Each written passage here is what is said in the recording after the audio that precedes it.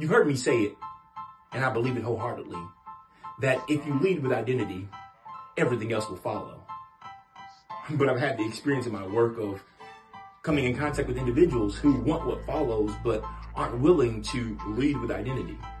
It used to bother me, and I could not figure out why they did not want to lead with identity. Then it dawned on me that people think that doing identity work means that you're broken, when in fact it has nothing to do with brokenness, and it's not an attempt to fix you.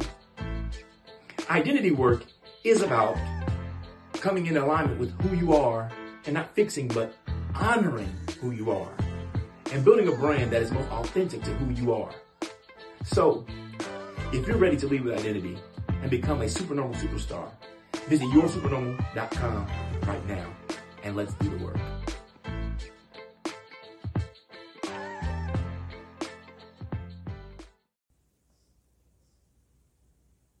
What's up, everybody? Welcome to Transformation Radio. That's right, Transformation Radio, where we transform lives through purposeful conversations. My name is Clifton Pettyjohn. I'm a purpose strategist, author, transformation coach, and spiritual leader. I provide tools and strategies to transition you from a life of merely existing to living a life full of hope in abundance, as well as purpose. The most important thing is purpose, because purpose brings that hope in abundance. All right. So I want to thank you for joining us on tonight. We have an amazing guest, but before we get to our guest, there are a couple things that I would like to talk about. Here on Transformation Radio, we have those uncomfortable conversations. We have purposeful conversations, regardless of how uncomfortable and unpopular those conversations are. I want to have an unpopular and uncomfortable conversation with you. Well, I guess depending on how you receive it or believe it to be. The current state of our nation, I believe it's very important that we are praying at this time. But I also believe that even in the midst of our praying, we must be willing to plot, plan, strategize, and mobilize. We must be willing to put that prayer into action. It's not just enough for us to pray. We must begin to become mobile in our movement and strategic about our movement. And we must move, as I always say, guys, with purpose. All right. Now, the protesting is great. I'm a big proponent of protesting, of protesting. And I believe the rioting and the looting play a part in it as well. I know we don't like it. I get it. I don't like it either.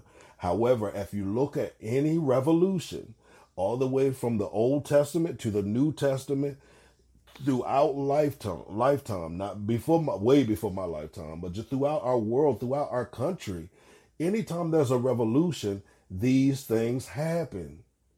And they don't just happen with black people. They've happened with white people as well. That's the reality of it. These are things that happen. They're unfortunate. They're dangerous. It's hurtful.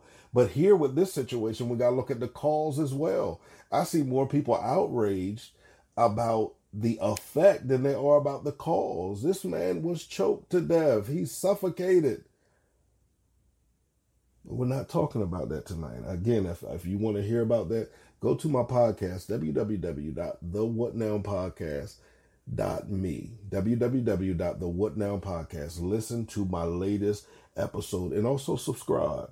All right, so we got to become mobile. We got to move with purpose. You know what that means? When it's time to fill out your census forms, you're filling out your census form.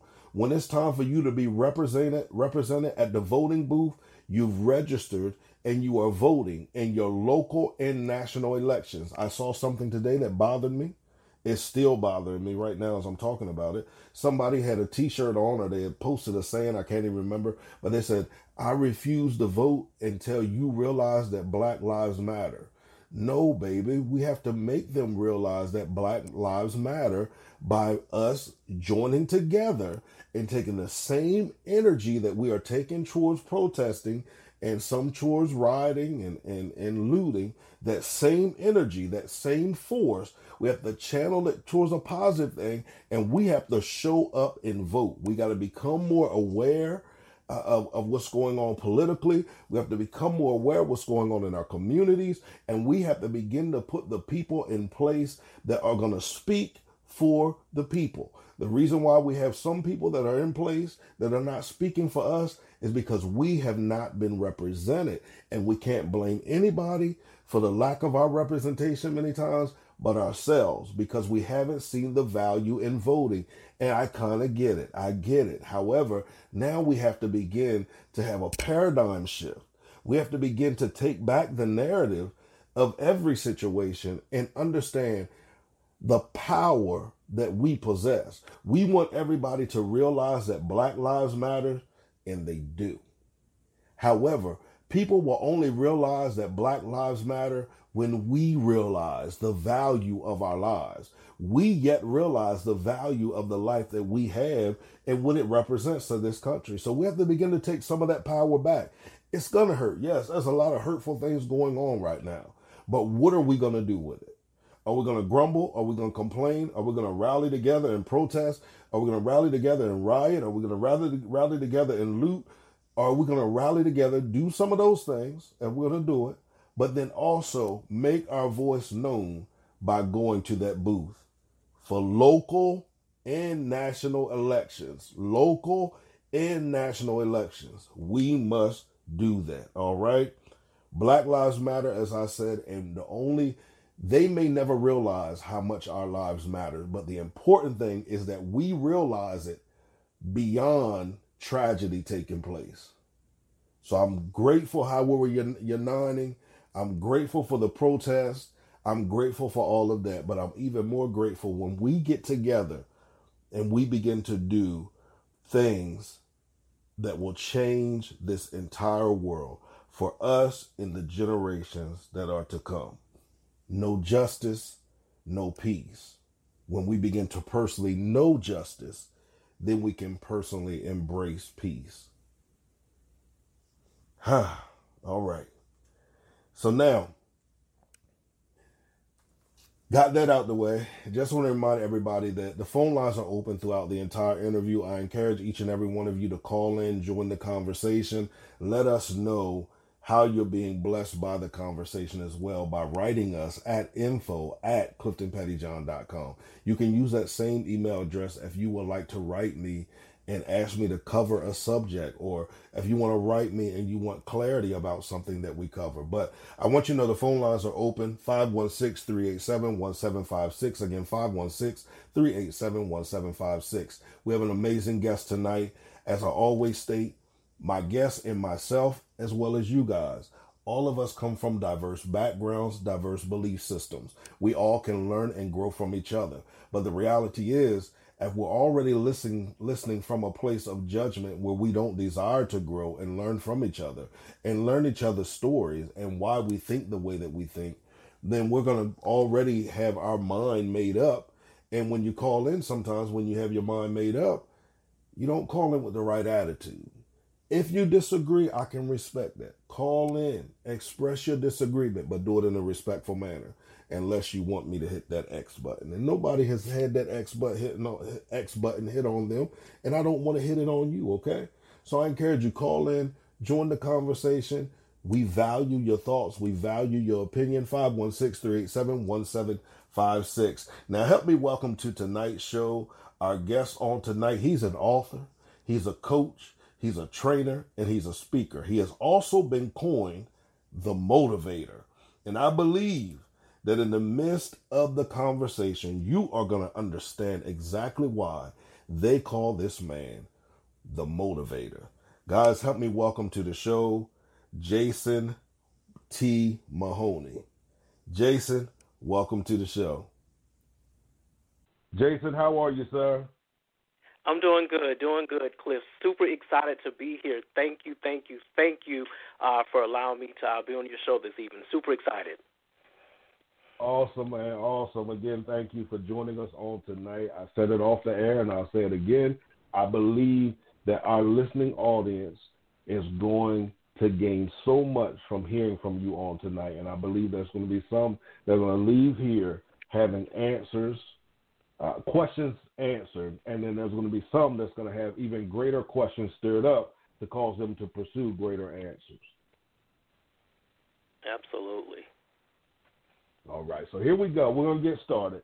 And the first question is, as it always is, and maybe I need to come up with a new question. Let me know, listening audience, if you're tired of hearing the same question.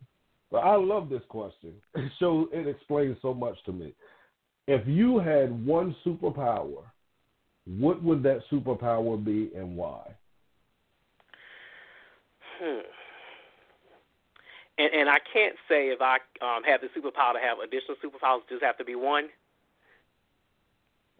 See, nobody even took it from that approach. I mean, I guess you can say that because that would be the superpower that you would want to have. Nobody. Go ahead. Just go ahead and say what you're going to say, then I'm going to explain to you this question.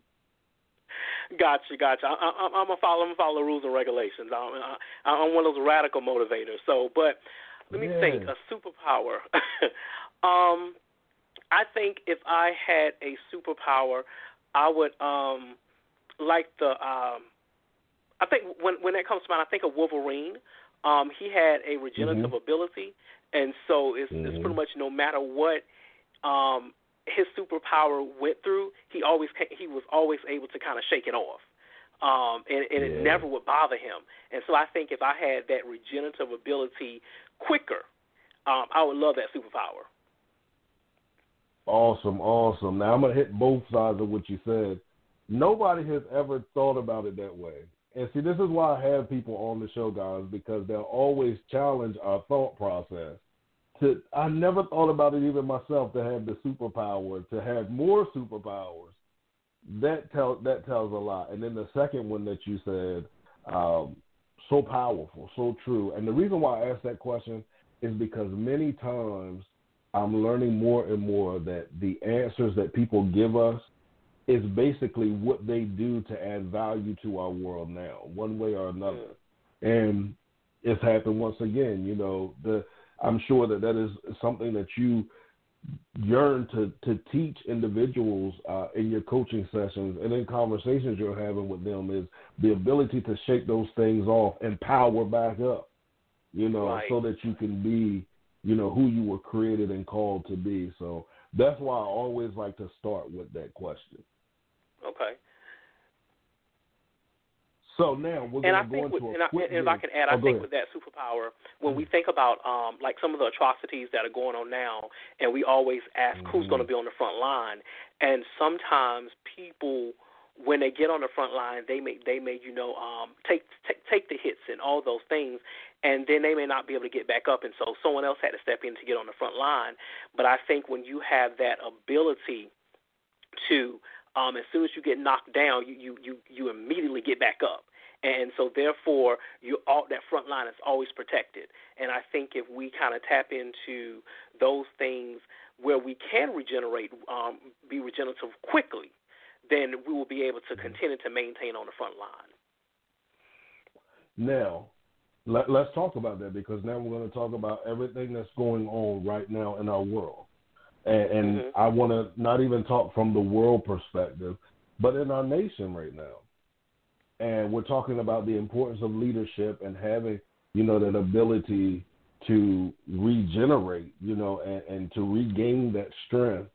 What do you think we're missing right now? Or are we missing anything right now?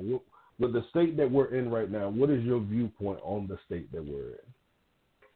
And actually, I've gotten a lot of questions regarding my thoughts and views on everything that is going on now. And my thoughts that I always say is God's timeline has been all right with me. And what I mean by God's timeline has been all right with me is that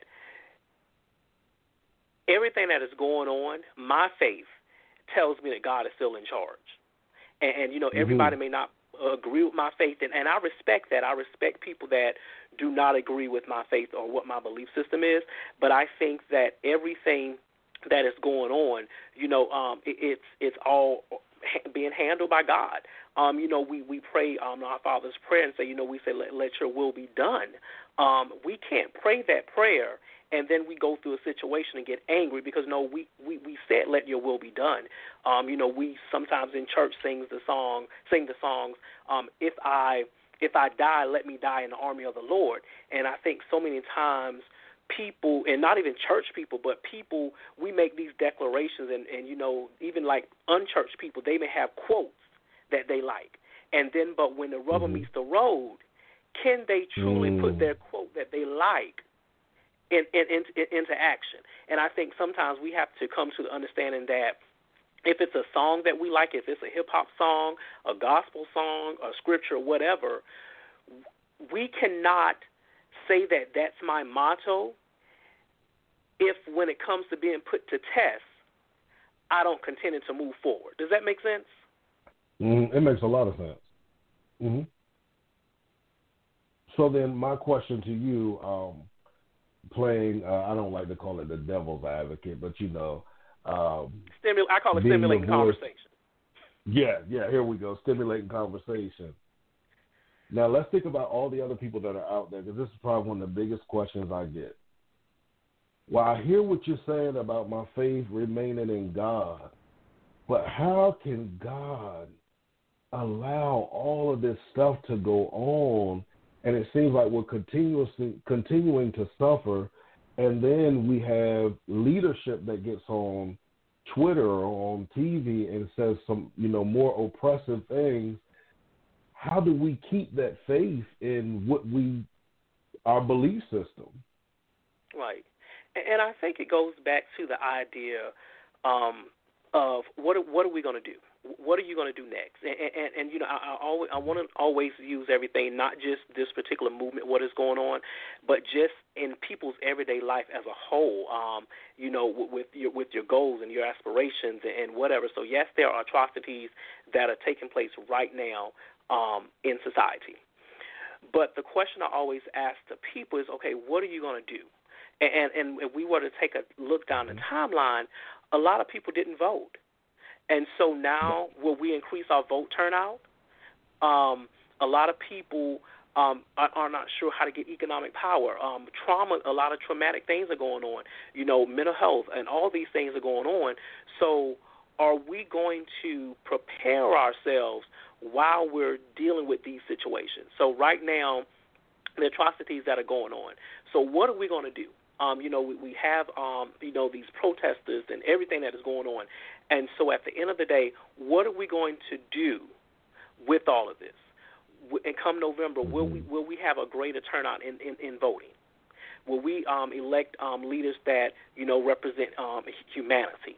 And for me, I always go back to, with everything that is going on, what are we going to do? And you know, I liken it to the scripture that, you know, when they're about to take over Jericho, you know, the original children of Israel, they had to, you know, they weren't ready to take over the promised land, so they had to continue to, you know, be in the wilderness. But then there was a new generation that rised up and said, you know, we're going to take over the city, and we're going to do it with force, and we're going to do what we need to do. And so they made up their mind to do something. And so yes, there are some people who are doing some things that society may not agree with, people may not agree with. But in those moments, I always step back and say, okay, God is still in charge, and what are we going to do? You know, I can sit and complain all day that this is wrong, this is wrong, this is wrong. But what am I doing with my power of influence to help somebody else? Absolutely. I totally agree, and that was one of the points I got a tongue twisted earlier in the show. Don't know why, but the point I was trying to make was, you know, we're angry right now, and everybody's gathering together, and they're gathering in large groups, and I'm like, wow, we're coming together. We have to match that same amount of energy when it's time to vote. Or even I brought up the census. There's a lot of people that don't even fill out their census because they don't feel like, oh, it's not important. That's why we don't have great representation sometimes, because we're not willing to focus that energy in that direction. So that is my prayer. My prayer is that from these protests, because, you know, I do believe that in order for there to be a great movement, then a lot of times disruptive things have to take place.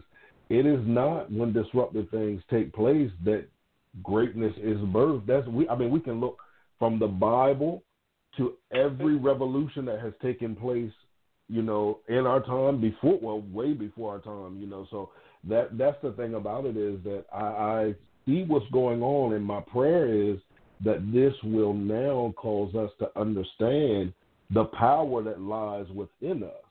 Because I think sometimes we're always looking externally saying, you don't know who I am. You don't recognize who I am. You're holding me back, and not even realizing that we haven't came to the knowledge of who we are and how powerful we are ourselves. And when you mentioned the term revolution, my first book, funny, is called Four Faces of a Revolution, but it was a book that focused on you have to have a revolt within yourself in order to see change. Yes. And if you look at everything in history, everything that changed in history, there was always a loud uproar or some type of revolution. And so I look at what's going on now as the revolution of today. I even if I can even use this as an analogy, and hopefully it'll kind of make sense. But I think of Harriet Tubman. Harriet Tubman was a revolutionist. She told the people, you either gonna go free or you're gonna die. Which one? That's revolutionary. And I think about when she walked into the water, and she wasn't sure how deep the water was, but she knew that she wanted her freedom. And so to me, I see those as acts of revolution. And even when it comes to people achieving their dreams and going after their desires, you have to have that revolt within yourself. You have to fight those things that are in yourself so you can get to your next destiny. But I think what happens sometimes is people are afraid to have the revolution within themselves because they have to deal with themselves. Oh, yeah, definitely. We share on here adamantly. The conversation a lot of times gets to that place, and I share very adamantly how I don't know if you remember the movie The Fugitive. I think his name was Richard Kimball. And I tell everybody that's what I was spiritually, naturally, emotionally. When something became too weighty on me, I ran. I just ran. Instead of dealing with it, I ran until I came to that space in life to realize, wait a minute, you keep running right back around in the same circle. It's time for you to deal and address whatever needs to be dealt with. So now you can turn and move northward and go on. Exactly. Okay. All right, so now let's get to the game, and we're going to stay along those lines. And here's how it works. I'm going to give you a word. You either give me one word or a phrase, or if you want to sing, you can sing a song around it, however you want to do it. And sometimes, as I said, we'll go in and out of conversation with these words. All right? Okay. So the first word is right along the lines of what we're talking about, justice. Everybody deserves it. Okay, we'll come back to that. Peace.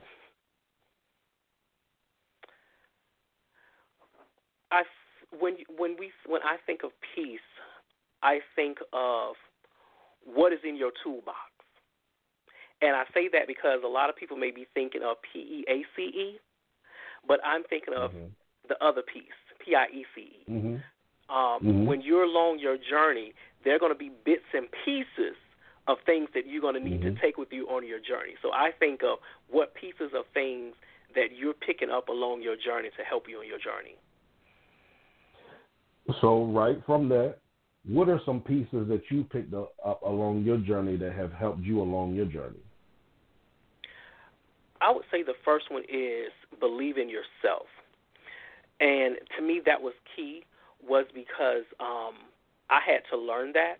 Even though my parents encouraged me, my siblings encouraged me, I had family and friends that encouraged me, but until I saw it for myself, and it was a challenge because I'm the youngest child, and my sisters and brothers, and so I was also the child that struggled tremendously academically as compared to my other siblings, and so even though they believed in me, because of my struggles and because of enduring bullying and all those things, in my earlier years in elementary and a little bit in middle school, I struggled with that belief in myself. Even though everybody else saw my potential and all those things, I still could not see it. And so along the journey, I picked up big bits and pieces of things from some of my mentors, and just, I began to coming to understand of who I was as, Jason T. Mahoney, this person who can believe in himself, this person who can do well. And in my past, or things that I did not do well, did not determine my destiny. Mm-hmm. Now, I'm going to ask you a question right from that as well. And this might seem like a simple question, but I know we understand the complexity of questions that even seem simple. For those that are out there that heard what you just said, why is it important to believe in myself? Why can't I just depend on other people to believe in me? Because if you don't believe in yourself, almost like you are building your self-esteem, your self-worth, everything who you are, the foundation is built on what people think about you. And so what happens is when those people go away or they're no longer speaking those words, and then you begin to sink because that foundation was not built on your own belief system and your own value of who you are. And so that's where it's important for you to build your self-love, your self-appreciation, your self of just being glad of the person in the mirror. You have to build that foundation yourself. People can come and add a brick. They can even come and paint the wall. But the foundation must start with yourself, because if they remove the paint, are you strong enough to paint the wall yourself? To say, you know what, that's nice you put the paint, but I'm okay. Even if you compliment me or you don't, I still can stand because I'm standing on a solid foundation of my self-belief. Awesome. Okay. All right. The next word is purpose. Everybody has a purpose in life. Everybody. Even the person who is right now facing death row, even the person who is in the nursing home right now, even the child that is being born right now today at this particular time. Every single human being has a purpose. Now, okay. Now, what about those that are out there that have of the mindset that they don't have a purpose, or that they weren't created to do anything significant in this world? What would you say to them as it relates to purpose? So I'm going to answer that kind of twofold. So there are some individuals who out there, they believe that they do not have a purpose, but they're seeking for their purpose. And so those individuals are willing to get connected with someone to help them work out their purpose. So those are individuals that are going to go to life classes and those kind of things and work with people to help them work out their purpose. And then there's individuals who do not believe that they have a purpose and do not seek out the sources to help them on their purpose. So I always say those are the individuals are vulnerable people. And so that's where we have to be accountable to them to help them. And I always say, and my friends, they always get mad at me because, like, no matter where we go, I never meet a stranger. And I never meet a stranger because I'm able to see people. And so if I need to give you a hug, I'm going to give you a hug, because I want you to know that you matter. I want you to know that you're important, that you're valuable, you're good enough, and you're equal. And so I think for us, who are doing good things, and who not only use the word good things, but people who are doing great things that are influential. If you're a judge, if you're a lawyer, if you're an attorney, and you're doing those things with integrity, reach back and help the vulnerable people. Yes. If you see that person that is homeless on the street, engage that person, because you never know what that person's story is. So I think if we become more accountable to the vulnerable populations, I believe that we will help more people with their purpose. So twofold is be available for those that are seeking help, and then position yourself and be available to help those that are unable to see their purpose or even seek out services for their purpose. Okay, awesome. Now, how did you discover your purpose? So let's see. I think I discovered my purpose, I want to say maybe in my 9th grade year of high school that I had a voice and my voice mattered.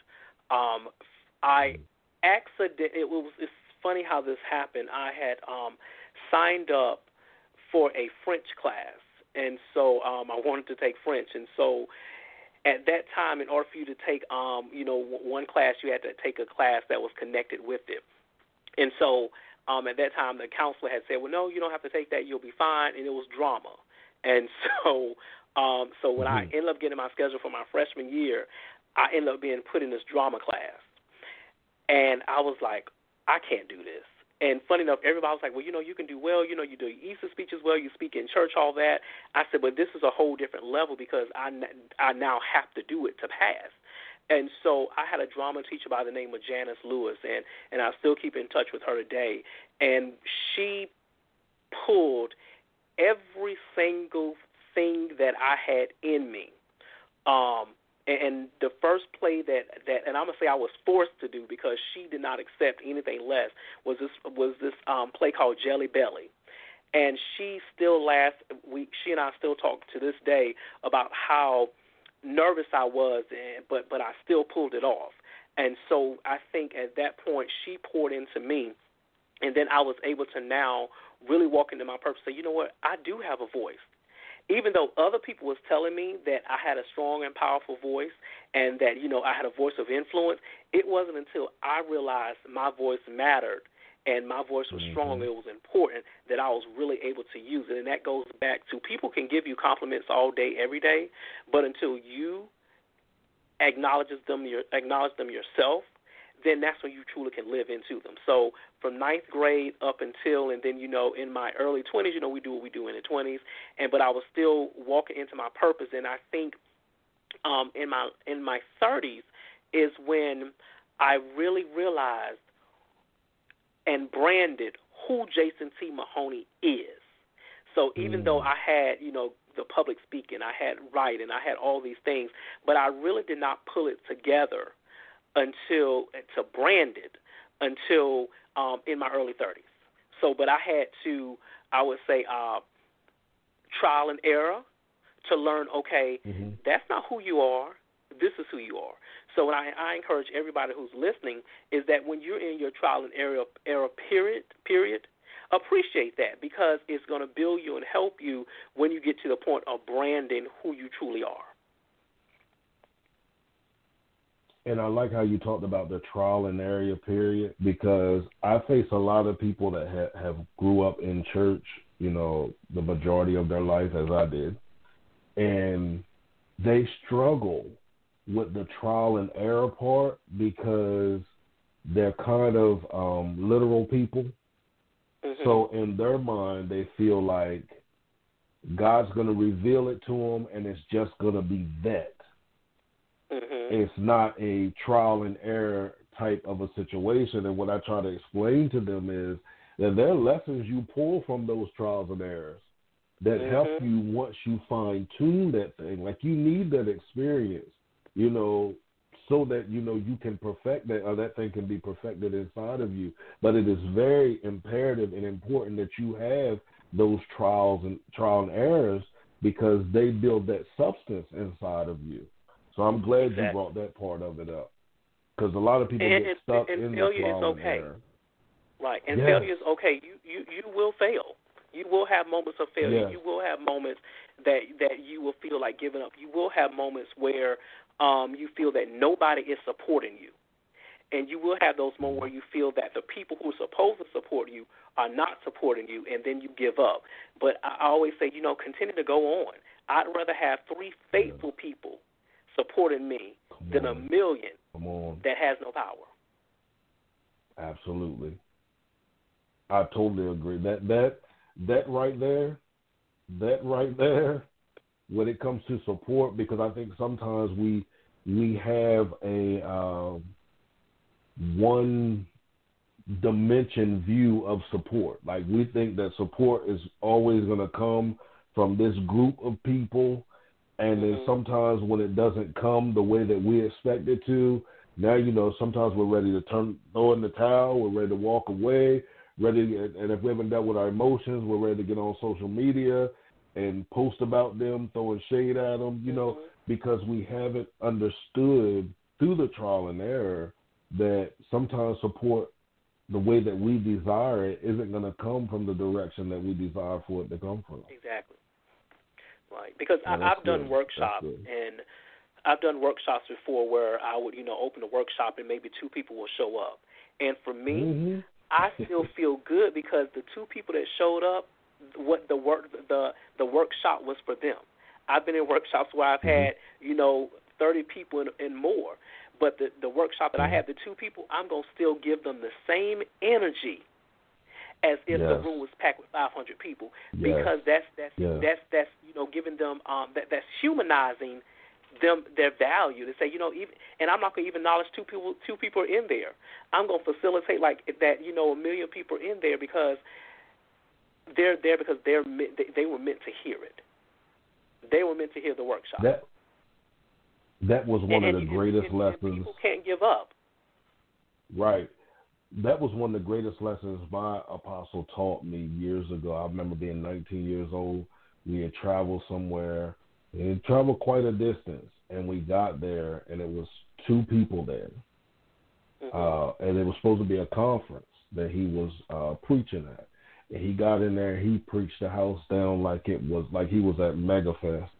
Like he just, I remember watching it and like, oh man, this is really awesome. Like he's acting as if, this is jam-packed. And we got in the back and he told me, one of the things he said was, you always treat one soul just as precious as you would treat a packed house. Because if God sent you there for them, then there's a special assignment that you have there for them. And I grabbed hold of it then, but it didn't become more real to me until I started doing workshops and seminars and my purpose empowerment sessions and get all the way up to Trenton, New Jersey from Delaware, and one person be there. And we have a time like it was packed in the house. And then even as I begin to teach, some of the staff members from the library were coming in. They got in trouble because they were coming in and sitting down while they were supposed to be working. But it really taught me, a very valuable lesson there. And I always tell people, too, that if I'm talking to one person, I'm talking to everybody that's connected to their purpose and their destiny. So I'm really speaking to nations and speaking to one person. So, this is good. I'm enjoying this here. Now, because you talked about when you got connected to. Exactly. And you never know what they're going through at that moment while God brought you there. Now, they might end up explaining to you, listen, I was on the verge of committing suicide. I was on the verge of giving up and walking away. I felt there was no hope, no way, no how. I committed another crime. I found myself getting ready to take another drink. I was going to resort back to drugs. And you didn't know, you never know, because you were willing to show up and allow God to use you in the manner that he used you. You were able to step in and intervene on their behalf. So, hey, this is good. Okay. And if I can say, go ahead, add on that, and if I can add on that, what saddens me is that when you have individuals that, and I always like the word humanize and dehumanize, but what saddens me is that when you have some individuals that would not, if they knew only 2 or 3 people would show up, they would cancel it because they'll say the turnout is not good, so they won't even show up. And to me, that dehumanizes the 3 people that signed up, because you never know what those 3 people needed and who they're connected to. Absolutely. I did a Facebook, a YouTube video one day. It was a commercial that came on talking about Little League, and it was saying, Mom and Dad, I know you have taught us to dream big, but first we must learn to dream little.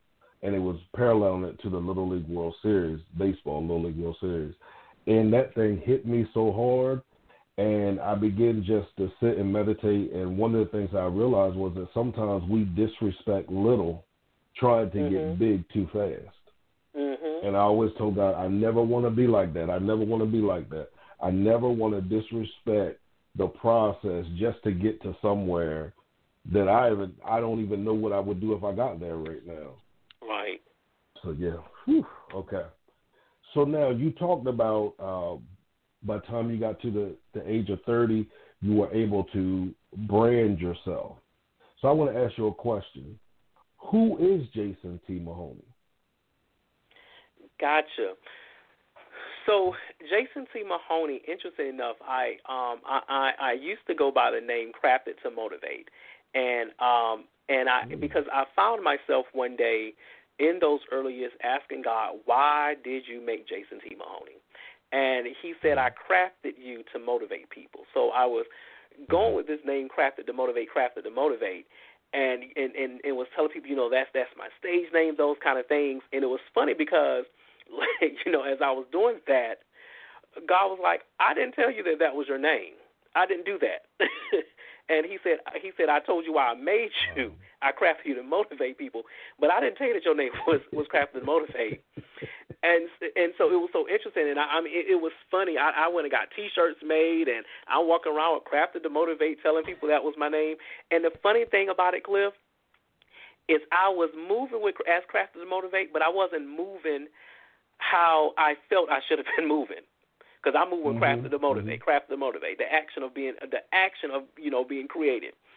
And so one day I was speaking with, I was on my way to work, and I was talking to one of my spiritual sisters, and we were just talking, and I was like, I'm Jason T. Mahoney, boom, boom, boom. And Chris, it hit me like a bolt of lightning.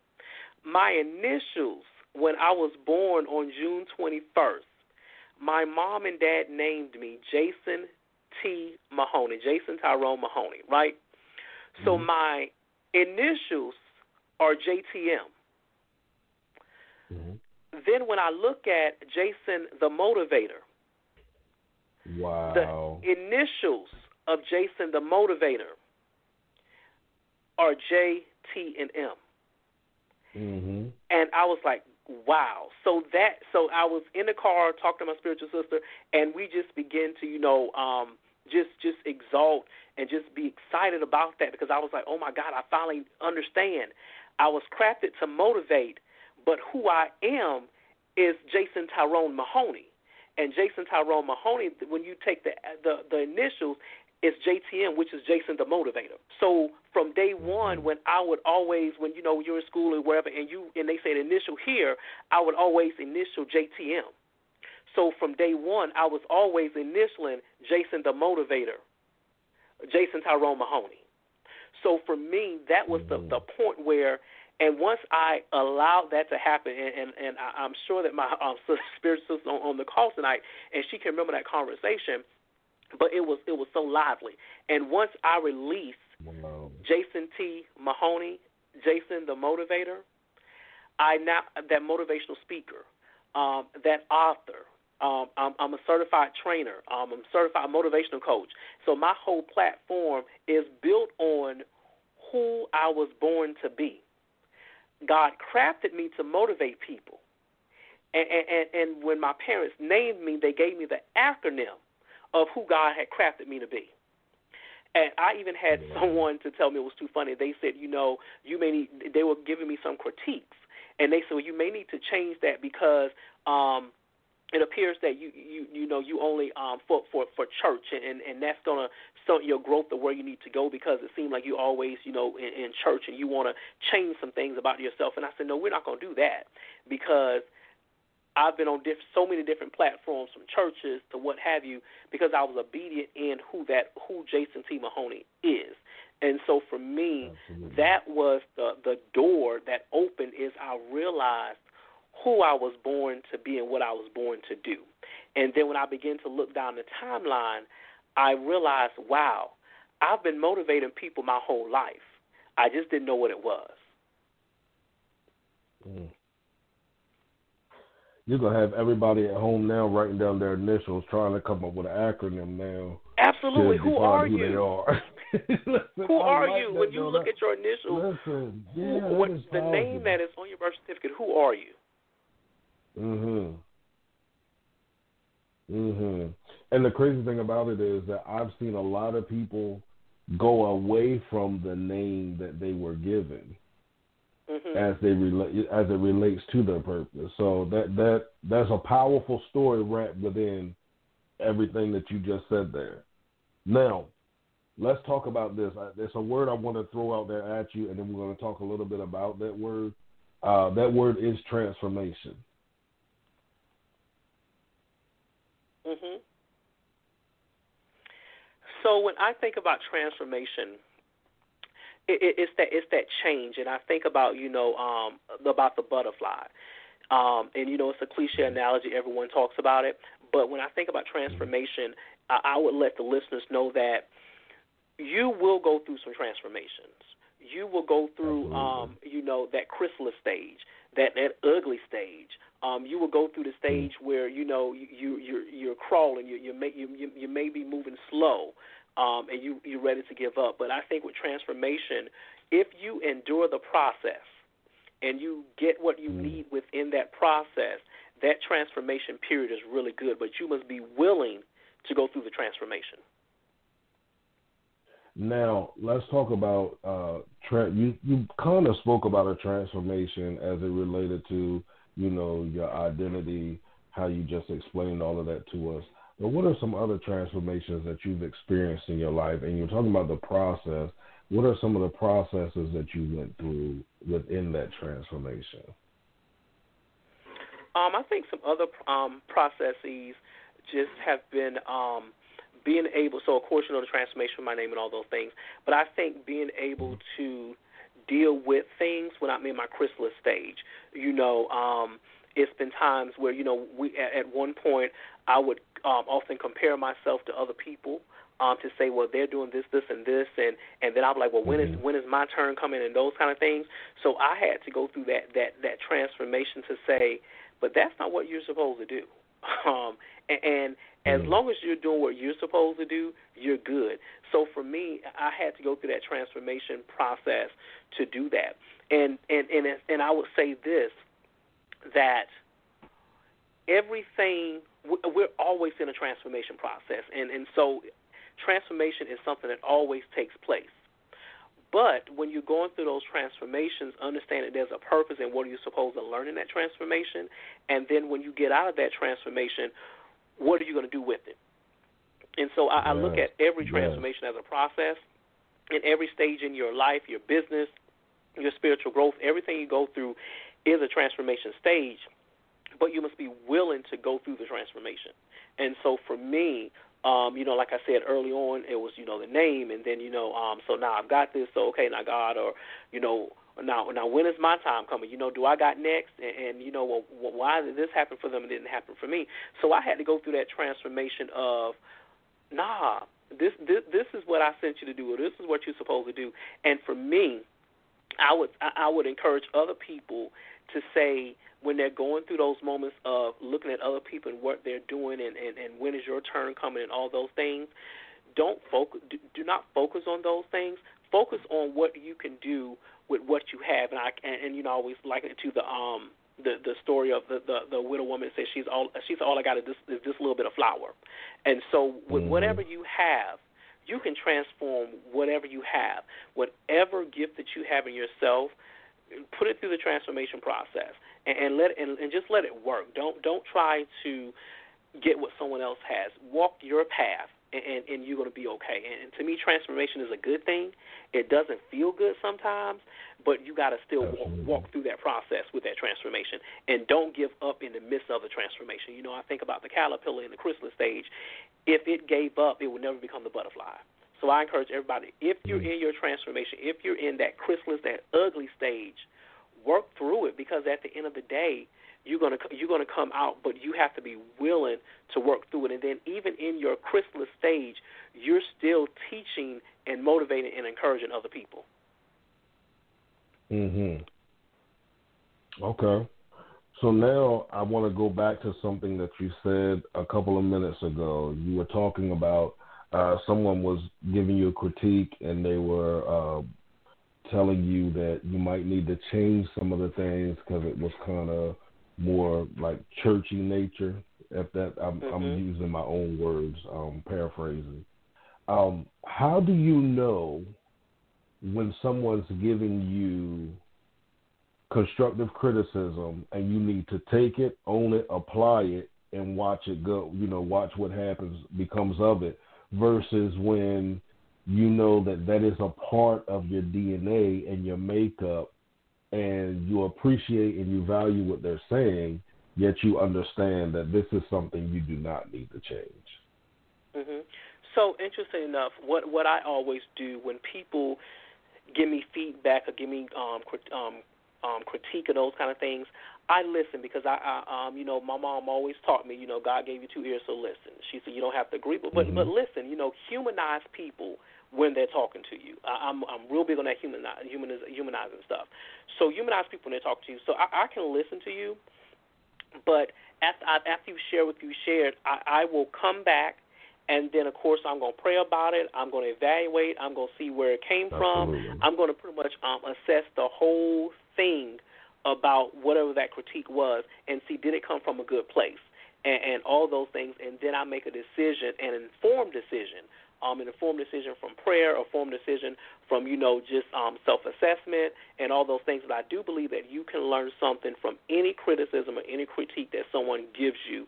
I just believe that. So when people do give you something, it may be good or bad in that critique, but listen, what is the learning thing that I need to receive from this critique? Mm-hmm. Okay.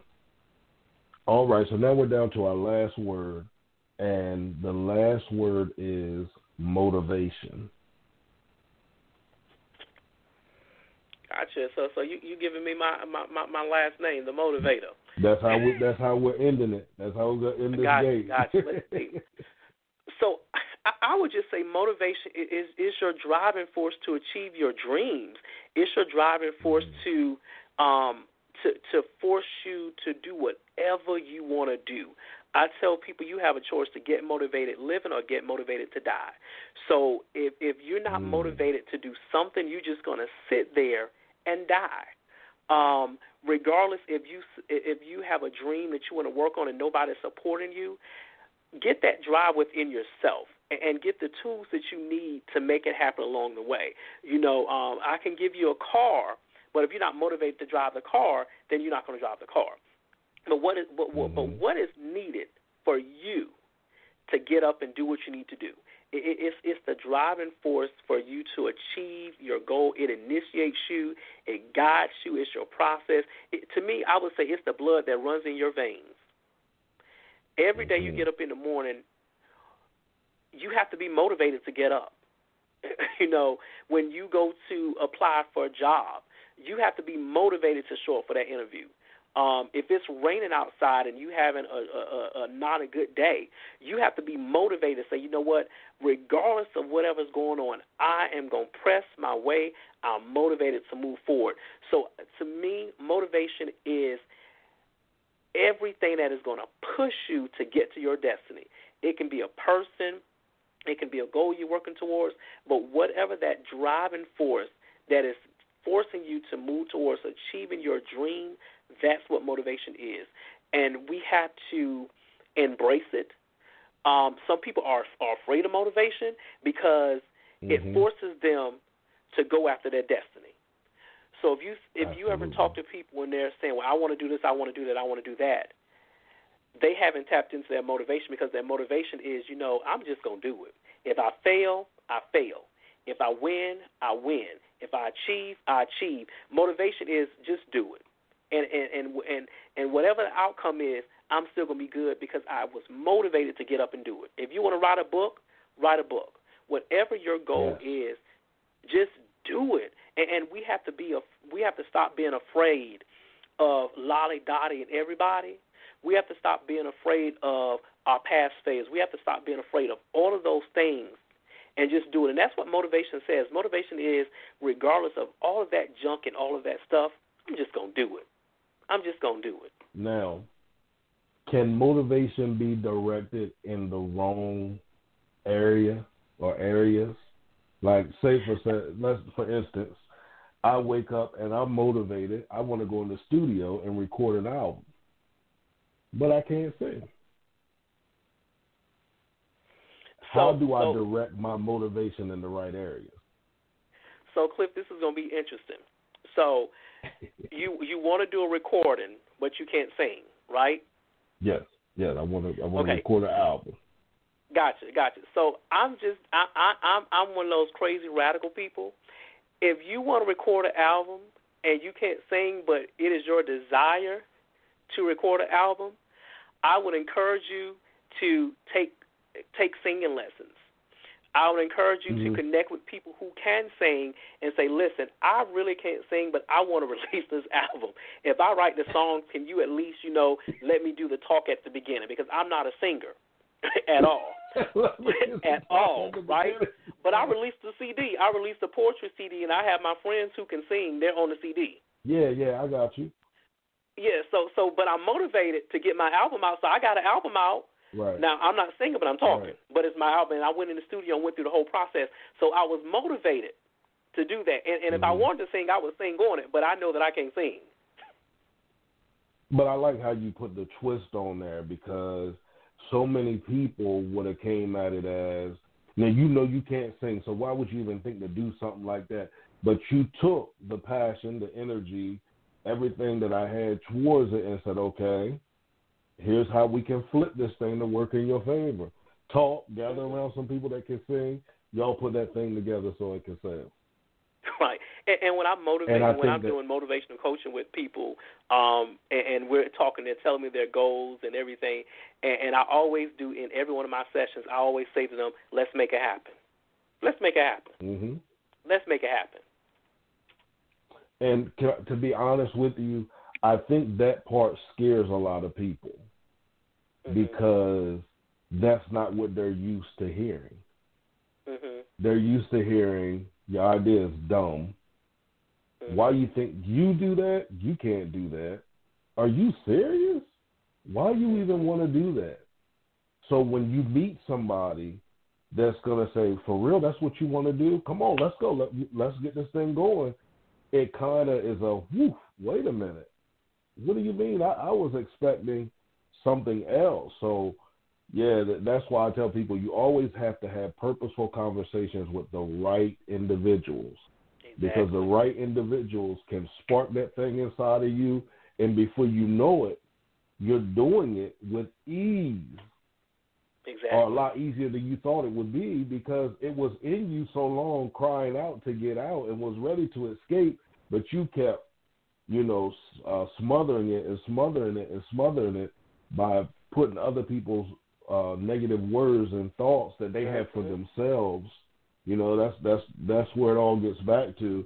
They feel that about their dreams because somebody told them that about their dreams. And then the person that told them that, somebody told that person that. So, it's that never-ending cycle until the motivator steps in and destroys that cycle by giving them new dialogue and language. Exactly. Okay, all right. So now, what projects do you have right now, and what projects are you working on that we can look forward to, like in the near future? So right now, in the near future, I will say on June 21st, which will be my birthday, I will be releasing something. I would encourage everybody to, check my Facebook page out on June 21st, and you will kind of see a project that I've been working on to give birth to. But a project I am working on that I can kind of share is with my books.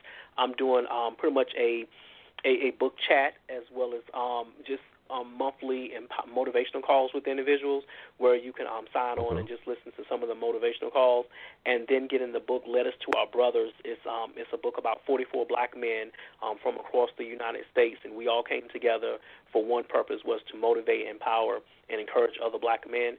And the black men represents individuals from socioeconomic statuses, religious beliefs, and so many different backgrounds, but we all came together to write this book to symbolize that the power of when black men come together, we can accomplish great things. This book has traveled to Africa, to Ghana, and it's being used in one of their schools there as a tool It's been a bestseller. It was a bestseller on Amazon.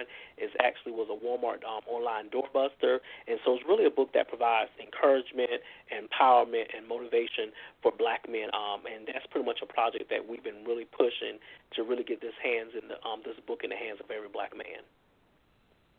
And it is so needed in such a time as this. Like that is a project that we all need to go out and grab right now, because we need that, especially when it's time for us to unite. That can help us learn how to unite and see the diversity within the book, and realize that even though you're not like this one, you're not like that one, you're not like this one, you still have something of value that we all can use. So I encourage everyone to go out and purchase that book. Also, let us know about other books that you have as well that are out. Okay, so I have my very, very first book was entitled Four Faces of a Revolution, and Four Faces of a Revolution, The Fight for Freedom. It's a radical poetry book that talks about you have to go through that revolt to get to where you need to be, and it talks about it takes you literally on a journey of dealing with yourself, dealing with self-love, and all the way to the point of then I'm falling in love with myself. And so it's pretty much a revolution that deals with a lot of issues that we're seeing today in the fight for freedom. My next book is Tried in the Fire, which is a trauma narrative book. And so in Tried in the Fire, you meet 6 individuals that are facing different traumatic events, from suicide attempts and different things. And so the whole purpose of Tried in the Fire is to let individuals know that everybody has a story. Everybody has a story. And if we can realize that I got a story, you got a story, we all got a story, we will treat each other a little bit better. But that's what Tried in the Fire kind of talks about, is that everybody has a story, and your story is valid. Your story is valuable, and your story is who you are. You can't change your story, but you can change how you respond to your story, and that's what Tried in the Fire is about, and also gives you some self-help techniques and some poetry to kind of soften the stories, because a lot of the trauma narratives that are in there are very challenging, and so the poetry that is in there, I always say, is kind of lighten the blow from some of the trauma narratives. My other book is Edification on the Go, and I actually co-wrote that with my good friend Nicole Campbell, and she's a grief counselor in Raleigh, just an awesome person. And so it's called Edification on the Go, and it's a pocket book, so it can fit directly, for women, it can fit directly in your purse. For men, it can fit directly in your back pocket. And so it's just quotes, and it has pictures to go with it. And every day, wherever you find yourself in or whatever you're going through, you can pull the book out, get a quote, and use that quote. For example, one quote says, "Never hide your gift, never. It's okay that your flashlight outshines somebody else's floodlight." And so it kind of just talks about, even if you have a little light, be appreciative of your little light, because if you shine it right, it's going to shine bright. And the last book, again, is, Letters to Our Brothers, that I released in December of 2019. And it's a compilation book with 43 other black men, like I said, from across the U.S., very diverse, and I promise that every single black man that picks up this book, it doesn't matter if you're a high school dropout, a grammar school dropout, a PhD, go to church, married, single, divorced, widow, wherever you find yourself in life, you will find one of these brothers in this book that you can connect with, and then they will be able to speak your language. And I was intentional in pulling together brothers of diverse backgrounds, because I'm of the belief system that we're all black men, but we're all different types of black men. And that's what we have to realize, is that we all have different thought processes, but at the end of the day, you're my brother. At the end of the day, you're a black man. Right. And we can work together, and we can change a nation. And so it's really words of healing, motivation, wisdom, and encouragement. And you can actually find that book on Amazon as Letters to Our Brothers. And so those are the 4 books that I have. Awesome. So now we're going to get to our last 3 questions. Again, thank you for joining us. I appreciate this conversation. Now, thank you. You've given us so much over this time period that you've been here with us. If we were to forget everything that you said tonight, what is one thing you would want us to remember and take away from this conversation? Go after what you want. Go after your dreams. Just go after them. Throw fears aside. Go after your dreams. Even if you feel you're too old or too young, just go after them. Go after them. Awesome. Now, the second question is, on here we like to honor those that we call transforming transformers. Now, transforming transformers are individuals that have committed their life to a life of transformation and committed also to take that transformation that they've experienced and help someone else through their processes of transformation. It can be a mentor, spiritual leader, coach, everything that you embody within yourself. But who have been those transforming transformers in your life? Would you like to shout out a couple of people that have been that to you? Wow, that would be a litany of individuals. I feel you. Wow, a litany. Let's see here. Okay, right off the top, I would say one of them is my mentor, Dr. Kenny Rose, out of Sumter, South Carolina. Can I also share why? Oh, go ahead, sure. Okay, yeah, Dr. Kenny Rose, he was a guidance counselor when I was in high school, but he was not my assigned guidance counselor, but he always adopted himself to be the guidance counselor for students that, he saw potential in, and even students that would struggle and have challenges. Even though he was not their assigned guidance counselor, he was just that person. He was a black male in our school with a PhD. So for us as black males in school, he's a doctor. So, but he never allowed that to even define who he was. He just believed in pouring into young people. And one thing that I will always remember about Dr. Rose was I was preparing to go to college, and the summer he knew what school I was going to. And the summer before I went to college, he happened to be in the community where the college was I was going to attend, and he took his time to go into the college, walk the college campus, confronted students that were on the campus and say, one of my young people is about to come to this school next year, and I need you to give me a list of everything he needs to do to be successful. He went to the counselor's office and found some scholarships, and then he came back to my hometown, and on a sticky note, he had all this stuff for me. And so then when I got to college my freshman year, everything was laid out. And I didn't ask him to do that. He did that. And so funny enough, he did that for other students as well. So I was kind of jealous. I was like, I thought I was, the favorite. But and to this day, I really look up to Dr. Rose. He's retired, doing well. He's running for Sumter County Council, District 5, just doing really good. And so Dr. Rose just and my A1. The only thing is, he plays a different fraternity, but, we always laugh about that.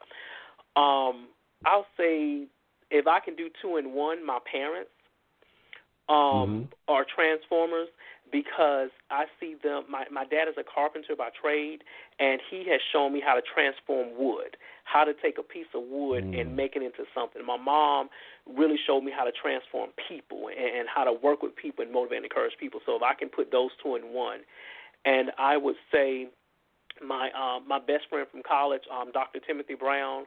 Dr. Timothy Brown, when we were freshmen, we met at freshman orientation, and when he introduced himself as Dr. Timothy Brown. Everything in his room he would label Dr. Timothy Brown, and fast forward, he's an optometrist today.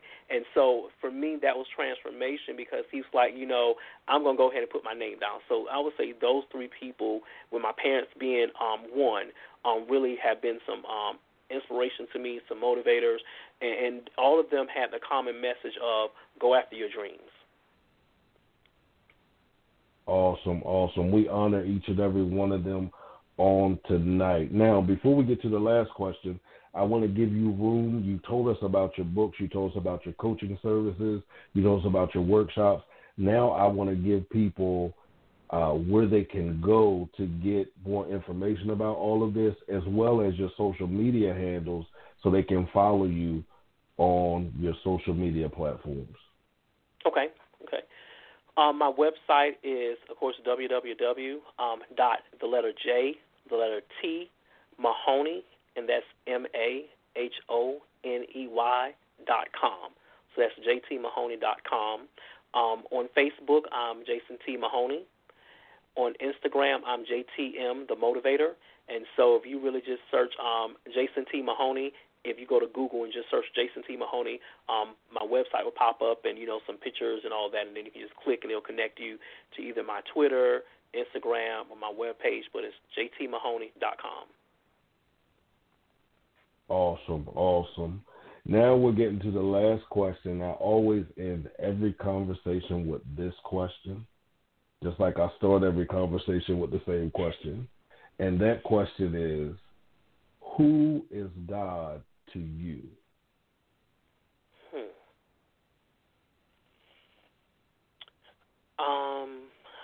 I would say 2 words: my everything. Mm-hmm. Yeah, God is my everything. And I say my everything because even though I love my parents, the Bible says, when my mother and father forsake me, what have you. And so God is going to be there for me. When I find myself alone and trying to make decisions and I know I can't call on certain people to help me with those decisions, I know that I can pray, fall asleep, and somehow, some way, I'll get clarity on what have you.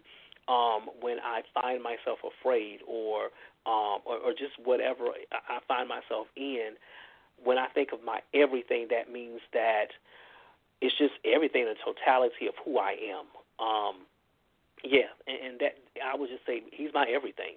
I can't even describe him in any other way, but just for me, my complete everything. Awesome. Now, again, guys, you're listening. If you are faithful listening to this show, you understand that the purpose of that question is that I have not had 2 people answer that question the same since I started asking that question.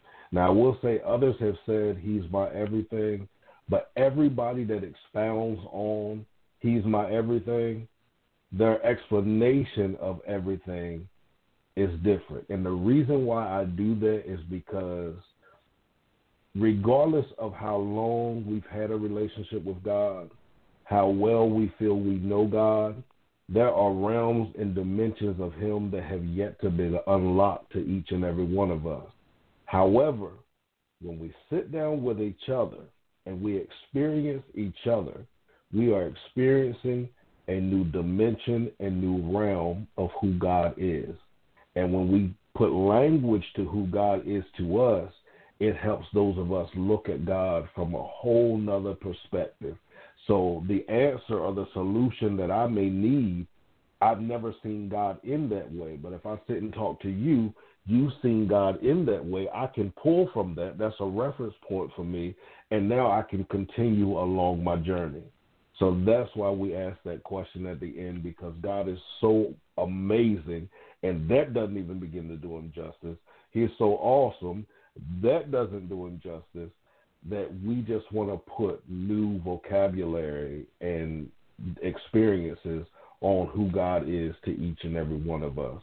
So again, I thank you for joining us on tonight. I thank you for freely sharing with our listening audience. Listening audience, I encourage you to connect with Jason, connect with him through his website, connect with him on social media. Make sure you check out his books and products, and make sure you support. All right, guys. Also, if you want to connect with me on social media, simply type in Clifton Pettyjohn. We're back again on Friday with another amazing show, guys. If you want to know who's going to be on the show, you want to know any more information about the show and everything that I have going on, I want you to visit www.cliftonpettyjohn.com, all right? You're going to find out everything about me, including, guys, a link to my podcast. Remember, I want you to hit over and listen to my latest episode of my podcast. If you haven't subscribed, I want you to subscribe. As I always say, create a great day, walk with purpose, and by all means, guys, execute your vision. Peace.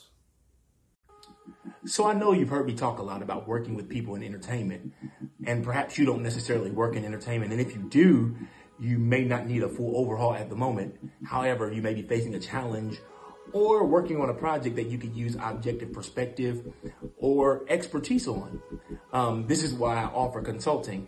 Here are the areas I can help you in: branding, marketing, creative strategy, spiritual development, identity strategy, style and image, content strategy, entrepreneurship. I would love to work with you to navigate your challenge or to enhance your project. If you want to book a one-time session or inquire about a short-term consulting relationship, you can do both by visiting yoursupernormal.com. Let's get it.